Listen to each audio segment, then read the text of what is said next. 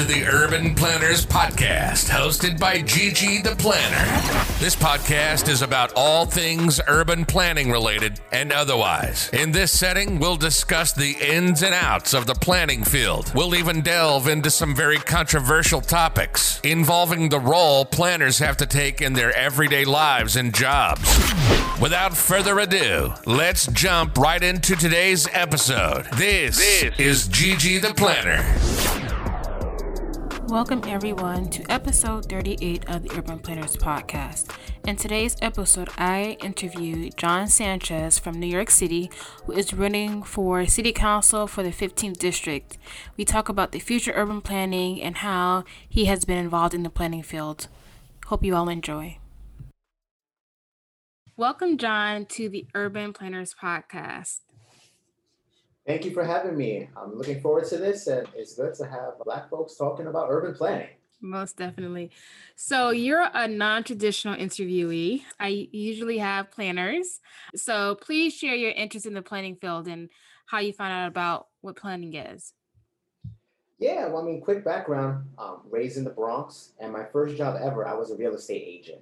So I was always fascinated about how the places where I showed apartments, which is downtown, East and West Village, why did that look different from my neighborhood in the Bronx? Why did they have more open space? Why was it more pedestrian friendly? Why did they have more parks and open space? And then later on, I got involved in government, and now I'm the district manager of a community board in the Bronx. So I'm an unofficial planner because we deal with a lot of the same issues. We're looking at land use applications. Developers are coming to our community board asking about plans for the neighborhood. I work with the city agencies when they're talking about park redesigns or street redesigns.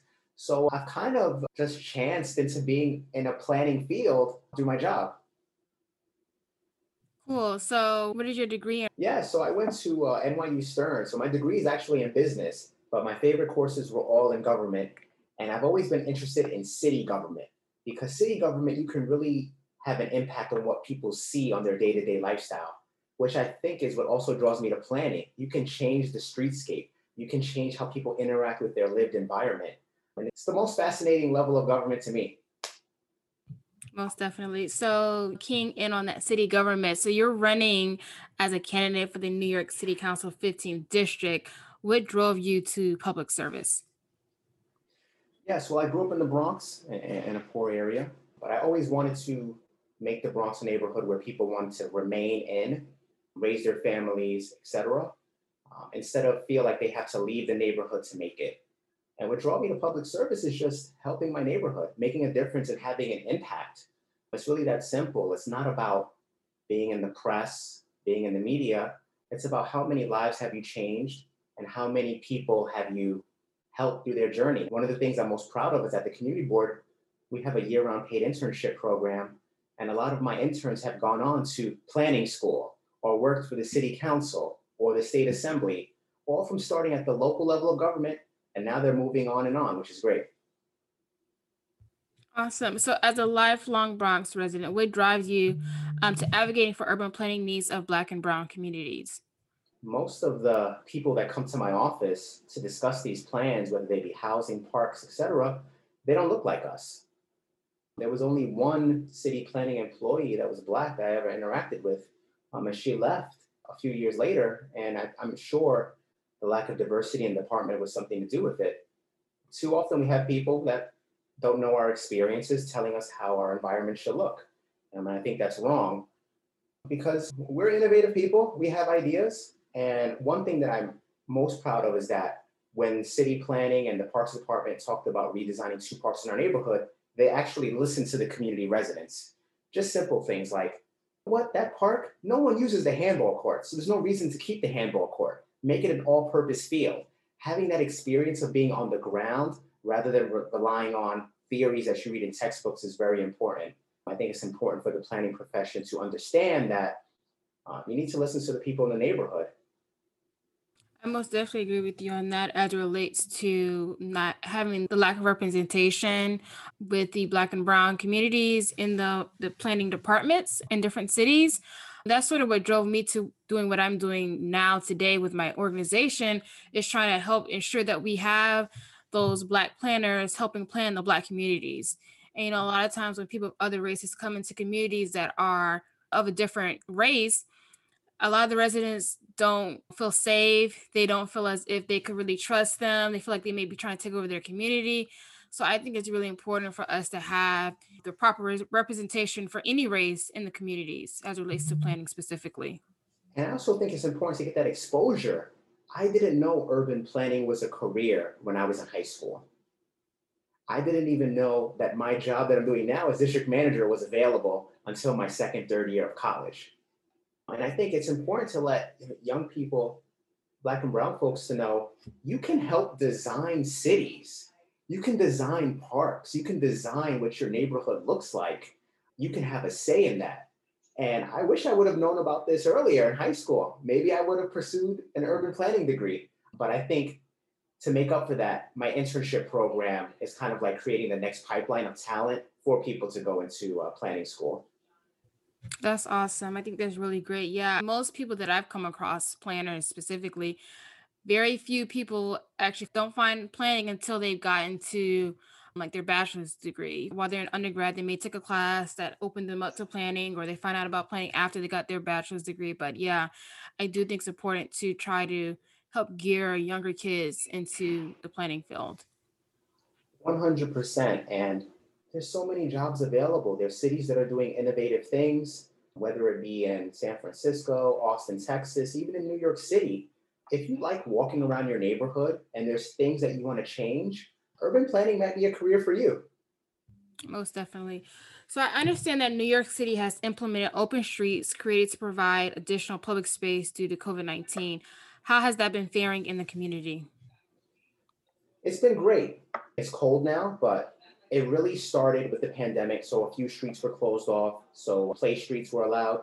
But I think the most significant part of it was open streets for restaurants. So Arthur Avenue is in my community board and it's near where I live. And a year ago, if you would have told me that the businesses would have been okay with removing parking on weekends and allowing the streets to be open, I would have said never.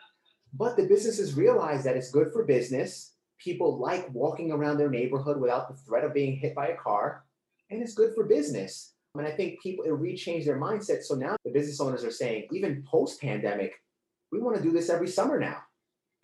Unfortunately, a pandemic had to waken up people's imagination, but they see it, they see the effectiveness of it. And I'm hoping that this continues throughout New York City, even post pandemic. That's awesome. And that sort of reminds me a little bit of how Times Square came to be similarly. And now it's a bustling area. And people thought that we could never remove the cars from this area, but Yeah. look where it is today. Yeah, Jeanette Sadiq Khan, she was a trailblazer. She writes about this in Street Fight. They just took a chance. They put lawn furniture on the plaza. They said, let's see. And then when they said, oh, the pilot program's over, people said, no, we don't want the cars back. We like walking around Times Square. And I think that's what government needs to do. You have to take chances and show people a different way of living. I love traveling to Europe because it is so pedestrian friendly.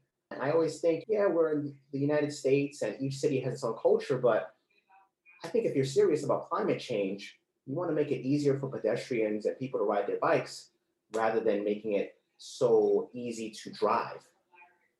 We can't have I, so many cars in our country if you're serious about climate change. I most definitely agree with that. So, what are some of the lessons that can be learned from the open streets concept? Is there anything that you would do differently with that? So I think a lot of this is hindsight's 2020. Now we realize that we probably should not have closed the playgrounds and the parks. Outdoor transmission is very low because originally they opened the streets because they closed all the playgrounds and the basketball courts. But now we're finding that it's okay to be outside with the virus. I think it was a good first step for the city. First time that the city ever did it. I think the lesson we can take from it is that when it comes to redesigning the street, we can't have delays for months and years from people that are car owners that don't want to lose their parking spot. Sometimes we just need to be creative and take a chance. If it doesn't work, it doesn't work. But to let things delay and delay after all these meetings is a disservice to people in the city. And even business owners that are non-restaurants, now they want open streets as well too. So I think we just have to be more creative and innovative. Government shouldn't be a place where people think things are stuck and there's also so much red tape. They're hoping that this new generation of planners and people in government realize we need to make things different. I most definitely agree with that. And I think a lot of it has to do with the older generation being stuck in their ways. Unfortunately, a lot of the people in power are of the older generation, and we don't have a lot of younger people coming into these roles. So that really does make a big difference as it relates to some of these innovative things that's coming in the community. Yeah, what's the city that you grew up in? I grew up in West Park, a small city in South Florida. Got it. So, like in your neighborhood, was there a lot of open streets with the pandemic, or how did they do that? No, my neighborhood is basically predominantly residential, so not a whole lot of commercial. So no, and like you mentioned, they closed our parks. There's one park that's open, but another park is closed. And people can get in there. I'm sure people still got in there some type of way, but Yeah. it's actually kind of funny that the gate was broken for years and years, and when the pandemic happened, they finally fixed the gate because they didn't want people to get in the park, but. And that's neither here nor there. Yeah. Your neighborhood in Florida, do you mind that it's not as walkable as a place in New York City? South Florida is very car centric. Everything's so spread out.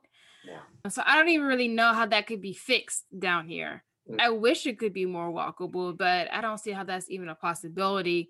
But it just being such a large metropolitan area with the 3 major counties down here. The best thing we can do is try to find a better mass transit system, train system, rail system. The bus systems aren't really all that great. It's kind of hard to really get people out of their cars because just how spread out everything is. And as how government designed it, they incentivize the interstate highway system instead of an interstate rail system, which we should have had. Most definitely. I mean, I've never driven a car in my life. So thinking about living in a place like Florida, I don't know how I function. I lived in PG County, Maryland for a year, and the bus didn't run on Sundays, and I had to walk a mile to the supermarket. So instead, what I did was I took the train down to DC and then came back to Maryland. That's how I got around. And just thinking like there's a lot of folks that maybe they can't afford a car or whatever the situation may be. I don't know what I would do in a car-centric city. Yeah, and that's interesting for you to say that you've never driven a car. And I've heard other people from New York and around the area say that. And like down here, that's like not really an option. Yeah. Everybody drives. Yeah, everybody drives down here.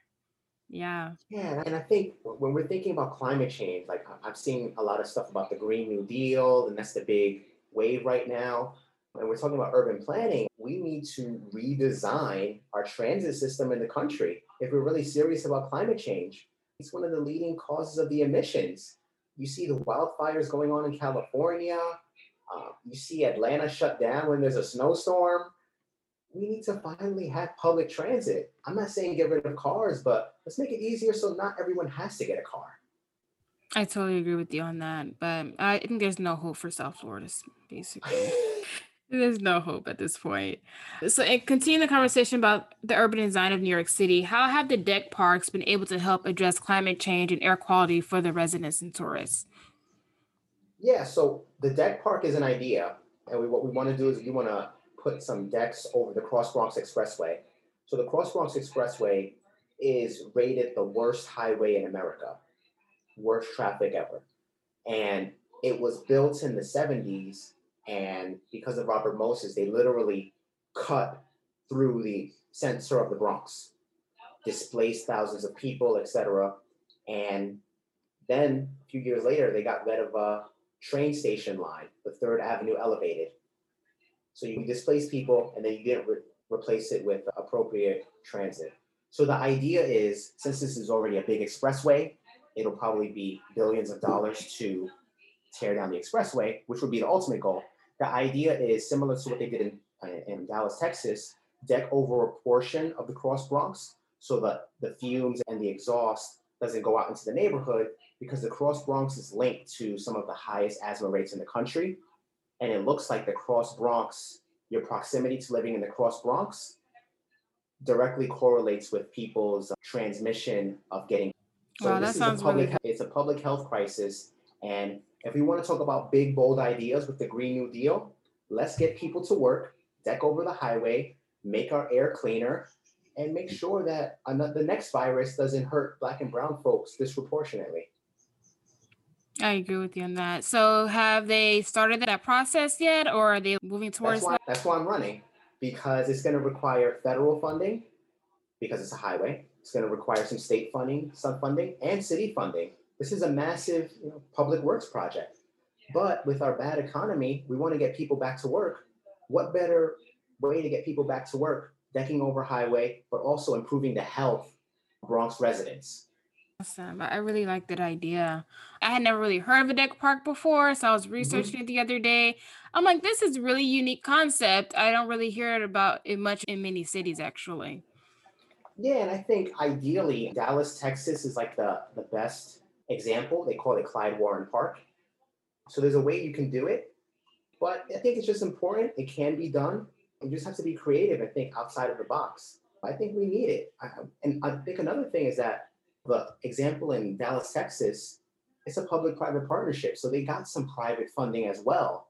I think this is a great opportunity to get the public and private sector together to fund this, because clean air impacts everyone, whether you live in the neighborhood or work in the neighborhood or drive through the neighborhood. So it's in the interest of both the public and private sector to make sure we have clean air. I most definitely agree with that. So a few months ago, I interviewed the NYC Parks Commissioner, Metro Silver, who is also a He's a field planner. planner. Yeah. Yes, He's great. at the start of the pandemic. And he spoke briefly about some of the things that they were doing in the parks due to COVID. Are there any particular changes to how the parks operate that you believe are working great for the park goers and others? I would say there was some frustration in the beginning of the pandemic when they removed some of the exercise equipment, pull-up bars, dip bars, push-up bars, because people were really scared. They thought, we can't have anyone near any park gathering together.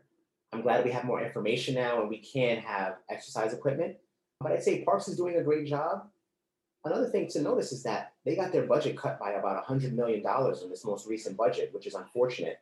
So they couldn't do a lot of the programming that they usually do. But the pandemic showed that people love the parks. Parks were heavily used this summer. In fact, we had to do a bunch of cleanouts because they were so heavily used. But I think post-pandemic, I think the Parks Department has an opportunity to do a lot more programming. There's a great need for it. And people want to be outside with each other. They love open space. People don't like to be cooped up in their apartment to begin with. So I see an opportunity for more 5Ks in small parks, outdoor concerts, just more events for people to enjoy themselves, even movie screenings, like movies in the parks. Our parks are so important to the city. Whenever people think about New York, they think about Central Park, right? So I think it's important that the next city council make sure that we keep their funding in place, because they're so important and they're so vital to the city. Most definitely. And yes, I was one of those people that started going to the park a lot more as well. Yeah. Like you said, just to get out the house. Almost every day I just walk outside to my front door and just stand outside for a few minutes so I can get some fresh air. But yeah, I did notice a lot more people going to the parks, a lot more people exercising. So I think it's great. There's good and bad about this pandemic. And I think that's like one of the good things, that people have been, getting more active and going to the parks and getting out and exercising. Yeah, and it shows people that government can do good things. A lot of these parks are designed by government, have government workers. So we should be putting more funding into our parks. I think a lot of people didn't realize what they were missing until their parks were the only place they could go. Then they realized, oh, wow, we have such of these great parts of our city, like a little oasis in our city. So we need to protect them. I most definitely agree with that. So, as we enter an era of a new normal, what are some of the things that you think should be considered in the urban planning field? That's a big one. So I'll talk about New York City because each city is a little bit different. I think right now in New York City, we need to change our outdated land use rules. Right now, there are parts of New York City, like Riverdale, Soho, and Staten Island, that are zoned only for single family homes. We have a housing crisis in New York City. But there's certain pockets that are kind of like gated communities where we can't build affordable housing because of these outdated rules. And these outdated rules, prize, are linked to a lot of the redlining maps. The areas that are green and blue are areas that are only zoned for single family homes. So I think that's one thing New York needs to do. But also, we just need to build more. There seems to be an anti development wing in New York City politics. But if we want New York City to remain the biggest city in the country, we shouldn't be limiting who can live here. I think anyone from around the world or the country that wants to live in New York should have housing options to do so. And right now, New York City just isn't building enough to keep up with job growth. And that's what I'm concerned about. I don't want people to leave New York City because the rents are too unaffordable. So then they leave to upstate or they go down to Florida or Atlanta. I want them to stay here. But the only way they're going to stay here is if we build enough housing, but also to a level where the rents are reasonable. Yeah, we have issues down here with, rents being unreasonable as well. So Yeah. they probably won't be necessarily leaving New York to come to Florida for a cheaper rate because it's a little outrageous here. But yeah, I totally agree with you on that. I think affordable housing is one of the major crises here in America, especially in the large metropolitan areas where we have such a large population, but however, most people can afford, the housing. So it's really a detriment to minorities not to be able to, live decently because of the high rates. Yeah, like in New York City, in the last 10 years, 10 neighborhoods in the city accounted for nearly half of the new housing. So there's 59 community boards, 10 community boards had half of the housing. Why are the other 49 community boards not building as much? If every neighborhood did their fair share of housing, we'd have a lot smaller of an issue in New York City.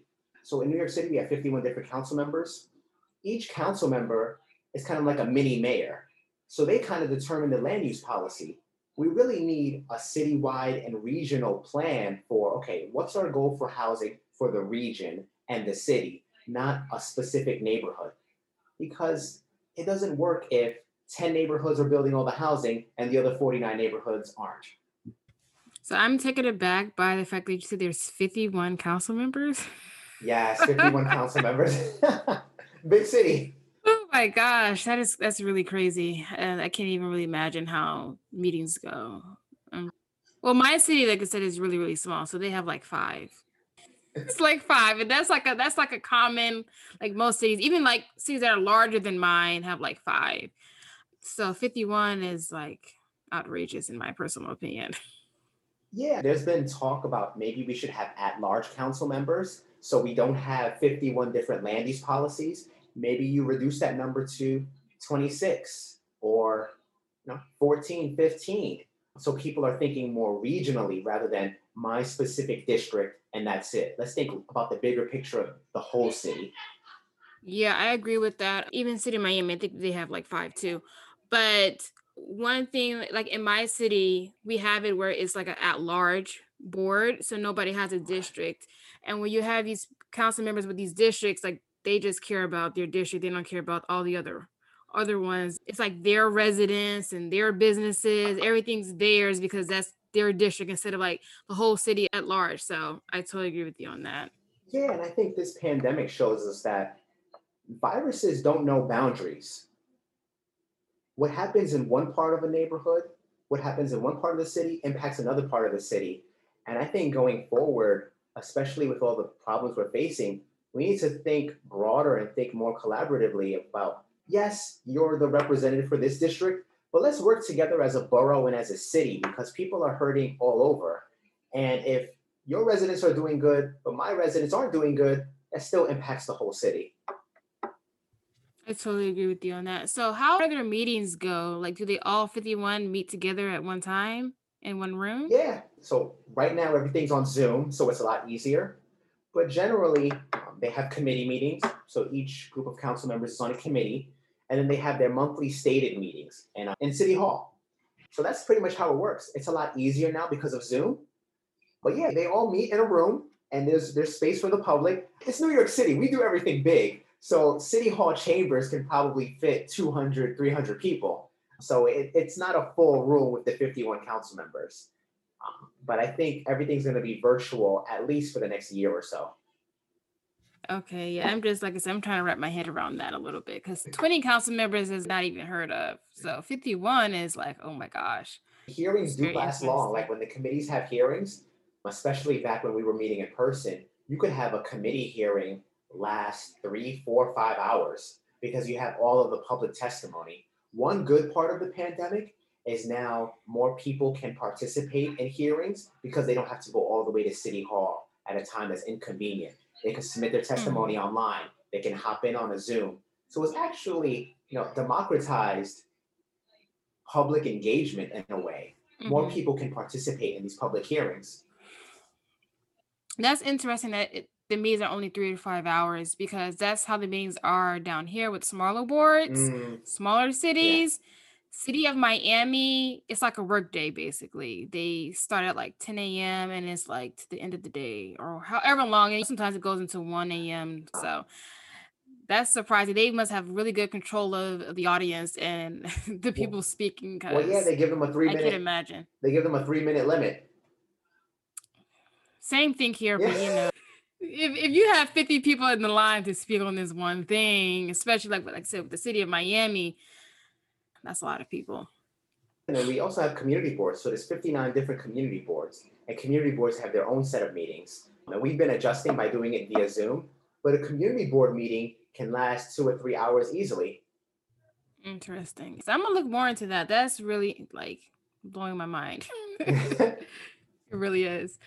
Okay, so as we wrap up, is there anything else that you would like to share with my audience or any advice that you'd like to give to planners on how they can best prepare for the future of the profession and how our cities are being formed, as well as how they can best advocate for the needs of the communities?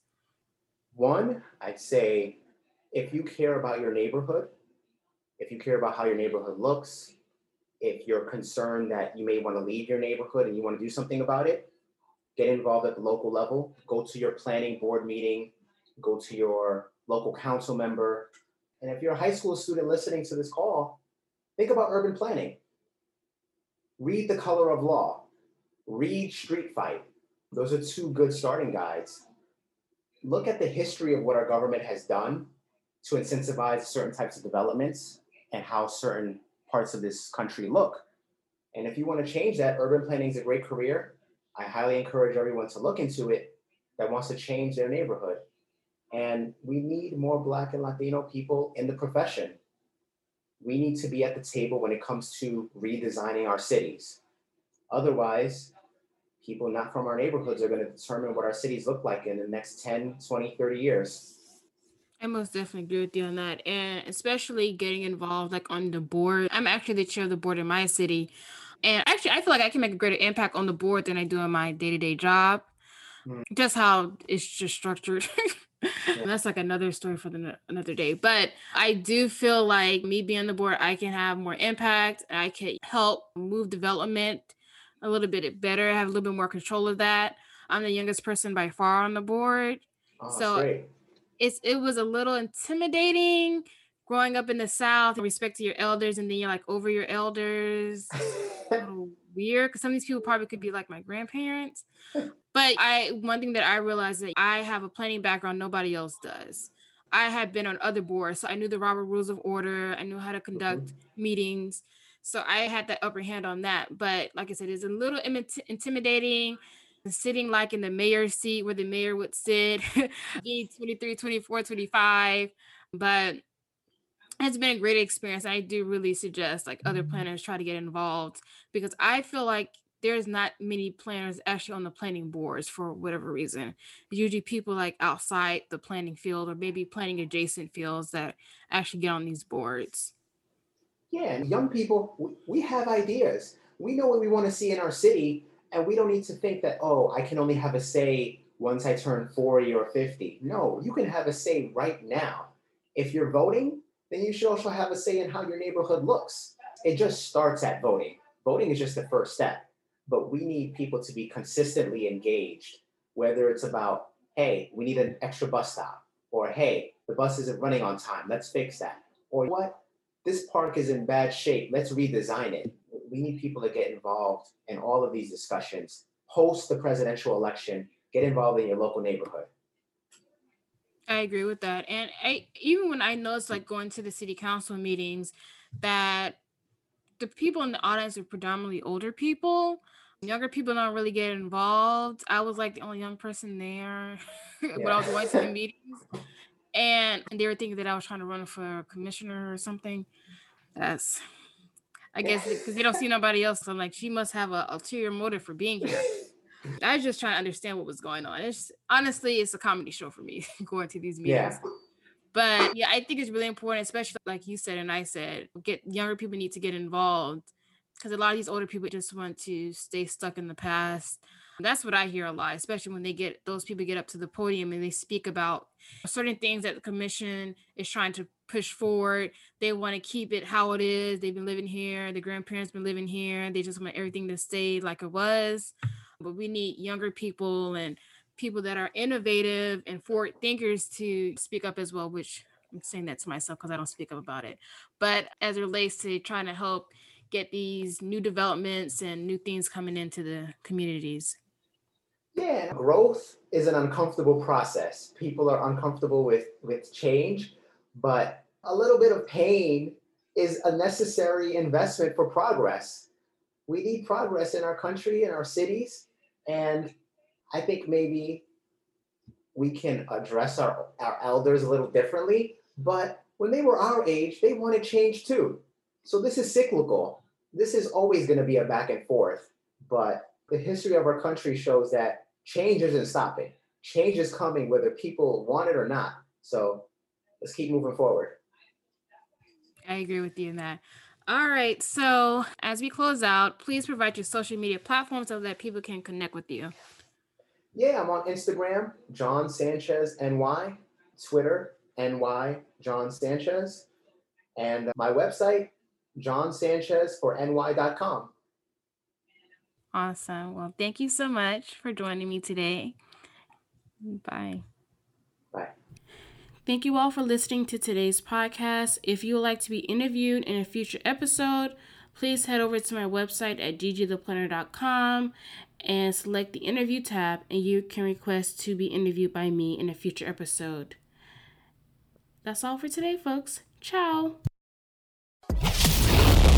Thanks for listening to the Urban Planners Podcast. If you enjoyed today's episode, please head over and leave a 5-star rating on iTunes and subscribe to this podcast so that you won't miss out on an episode. If you would like to buy personalized urban planning gear and other products, or are in need of some urban planning career coaching, please head over to ggtheplanner.com. You can also follow us on Instagram and on Facebook at ggtheplanner. Have a great week, and we'll see you next episode.